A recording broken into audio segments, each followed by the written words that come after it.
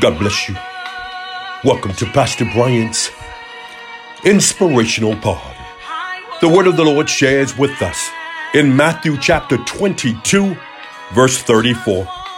But when the Pharisees had heard that he had put the Sadducees to silence, they were gathered together.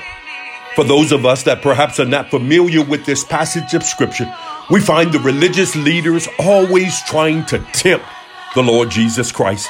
They were so concerned with trying to trap him as opposed to listening to the truth of God's word. The word of the Lord shares with us that the Lord Jesus Christ, when he responded to their question, was able to silence them. Good God Almighty. In other words, he was able to shut them up. Well, look, I've come to encourage you on today that perhaps there are some people meeting and talking about you behind your back. Perhaps they're saying all manner of things about you. I've come to let you know that the Lord is about to silence them. He's about to shut their mouth. Yeah, let them continue to talk. They can say whatever they want to say about you, but I've come to let you know today, baby, that God is about to silence them.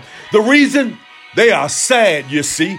Some people just get an enjoyment out of talking about you. But I've come to encourage you on today that no weapon formed against you shall prosper, and every tongue that rise up against you shall be condemned. I hear God saying that he's about to silence some folks.